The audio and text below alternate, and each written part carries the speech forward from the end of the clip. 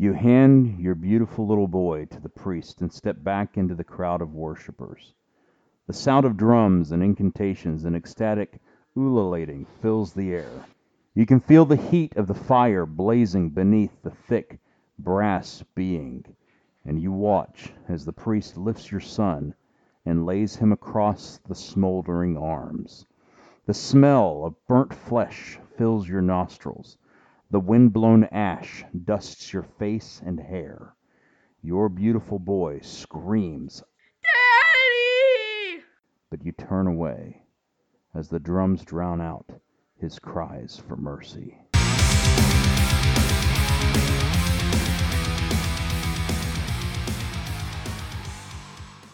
Welcome. You are listening to the Rated R Gospel Podcast, where we discuss the parts of Scripture they definitely didn't teach you in Sunday school. I am John Most, your host. This is episode 1, Sacrificed Sons. Our primary passage of Scripture today is Jeremiah chapter 32, verse 35. And it says, "And they built the high places of Baal, which are in the valley of the Son of Hinnom, to cause their sons and their daughters to pass through the fire unto Molech, which I commanded them not, neither came it into my mind that they should do this abomination to cause Judah to sin." Now, this passage of Scripture is talking about a pagan practice, an Ammonite god named Molech from the Canaanite region that the children of Israel left worshiping Yahweh, the true God, the one true God, and began worshiping this god Molech.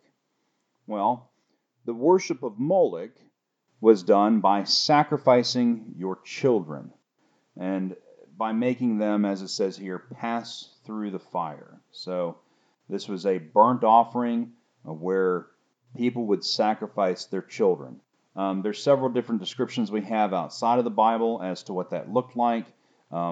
There's rabbinical tradition that will say that this god Molech was a big statue made of brass, and his arms would be extended, and that the priest would lay the child on these arms with a fire lit underneath, and the child would be incinerated. Just a horrifying practice. It just is beyond comprehension for me. It sounds like the most horrifying thing. I can't even imagine the scene. The rabbinical tradition says that the priests would bang on drums to drown out the cries of the children so that their parents' hearts would not be moved towards them. I just can't even imagine. Sounds like just such a horrific and disgusting practice. There's other traditions that paint Molech as being hollow inside and having many chambers that they would put fires in, and then they would put everything from grain and food offerings to animals, sheep, goats, bulls, and children as well. So we don't have all the specifics on exactly what Molech looked like or what it looked like to sacrifice their children, but this word passing through the fire that is given to us in Scripture makes it very clear that child sacrifice was a primary method of worship of this false god, this idol. And at various times in Israel's history, this worship of this deity became popularized and was worshipped outside of the city in a place called the Valley of Hinnom.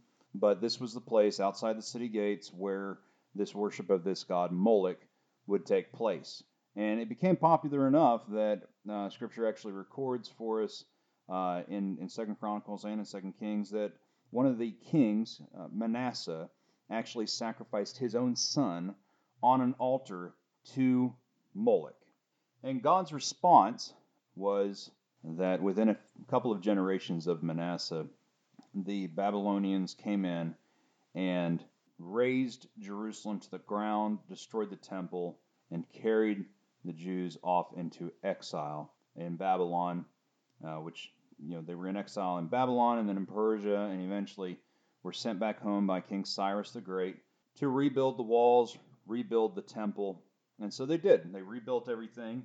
And with this particular land in the Valley of Hinnom, where they had conducted these sacrifices, it became the town trash heap. And we see a couple of references to it by Jesus in the New Testament. In Matthew 10:28, Matthew 5:22, there's a few different places where some English translations will say hell. Others will use the Greek word Gehenna. But that was an actual place outside of the city walls where it became a trash heap. It's where you took your garbage to be burned, and Jesus described it as a place where the fires never stopped burning and the worms never died. And it was what he used as a metaphor, a description for hell, for a place of eternal punishment. Well, fairly fitting that he would use that term, because I can't imagine a more hellish scene than taking your children and sacrificing them on an altar to a big demon god. Just absolutely mind-blowingly evil. So when Jesus used that word Gehenna, he was referring to an actual place. And just a few generations prior to Christ's arrival, we had the reporting of Jeremiah, the passage we read earlier, talking about the people of Judah causing their sons and their daughters to pass through the fires in worship to Molech. Unfortunately, this was a real practice. This actually went on. And the Bible tells us what God's response was. He sent the children of Israel into exile. Why? Seems pretty simple to me.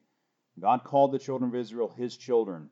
And in order to keep his children from sacrificing his children to this god, Molech, he separated them from their sin.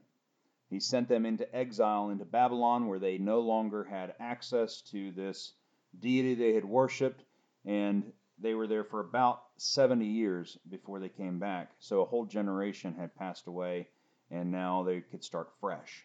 But that's not all. Not only does God separate them from their sin, he then sends his own son into the world 400 years later, and he sends him to live a perfect life, be innocent. And just as innocent children had been sacrificed to Molech, God gave his son as a sacrifice, not to appease some deity in order for you to have a better crop, or for your herds to flourish, or for sickness to be wiped out in the land, but he sent him to save the people from their sins, to pay the price for their transgressions, the innocent Lamb of God who would take away the sins of the world. And Jesus would be taken outside of the walls, and he would be nailed to a cross, and he would take a punishment upon himself that he didn't deserve. No wrong could be found in him. He was innocent, but he was put to death outside the city walls as if he had committed a crime. But he gave himself as a ransom for many, the scriptures say. He was wounded for our transgressions, and bruised for our iniquities, and the chastisement that brought us peace was laid upon him. God's ultimate response to the worship of this Molech, and people sacrificing their sons to appease this angry God, God's response was to come and give himself. Unlike Molech, who demanded that people sacrifice their children to him, God sacrificed himself for us. In fact, God even forgave Manasseh, the wicked king who had sacrificed his own son on the altars of Molech. It says in 2 Chronicles chapter 33, verse 10, "The Lord spoke to Manasseh and his people, but they paid no attention. So the Lord brought against them the army commanders of the king of Assyria, who took Manasseh prisoner, put a hook in his nose, bound him with bronze shackles, and took him to Babylon. In his distress he sought the favor of the Lord his God, and humbled himself greatly before the God of his ancestors. And when he prayed to him, the Lord was moved by his entreaty, and listened to his plea. So he brought him back to Jerusalem and to his kingdom. Then Manasseh knew that the Lord is God." It then says that he went and got rid of the foreign gods, and removed the images that he had set up of them, and restored sacrifice and worship to the one true God in the temple.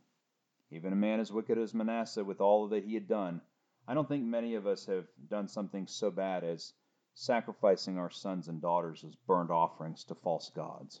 Manasseh did. And God is so rich in mercy, he forgave even him. And so, no matter what you've done, God will save you if you cry out to him. And he made a way for us to be saved by coming as the man Jesus Christ, to live the life we couldn't live, the life without sin, and to die the death that we deserved in our place for our sins. One sacrificed son for billions. This is the Rated R Podcast. I'm John Most. We'll see you next week.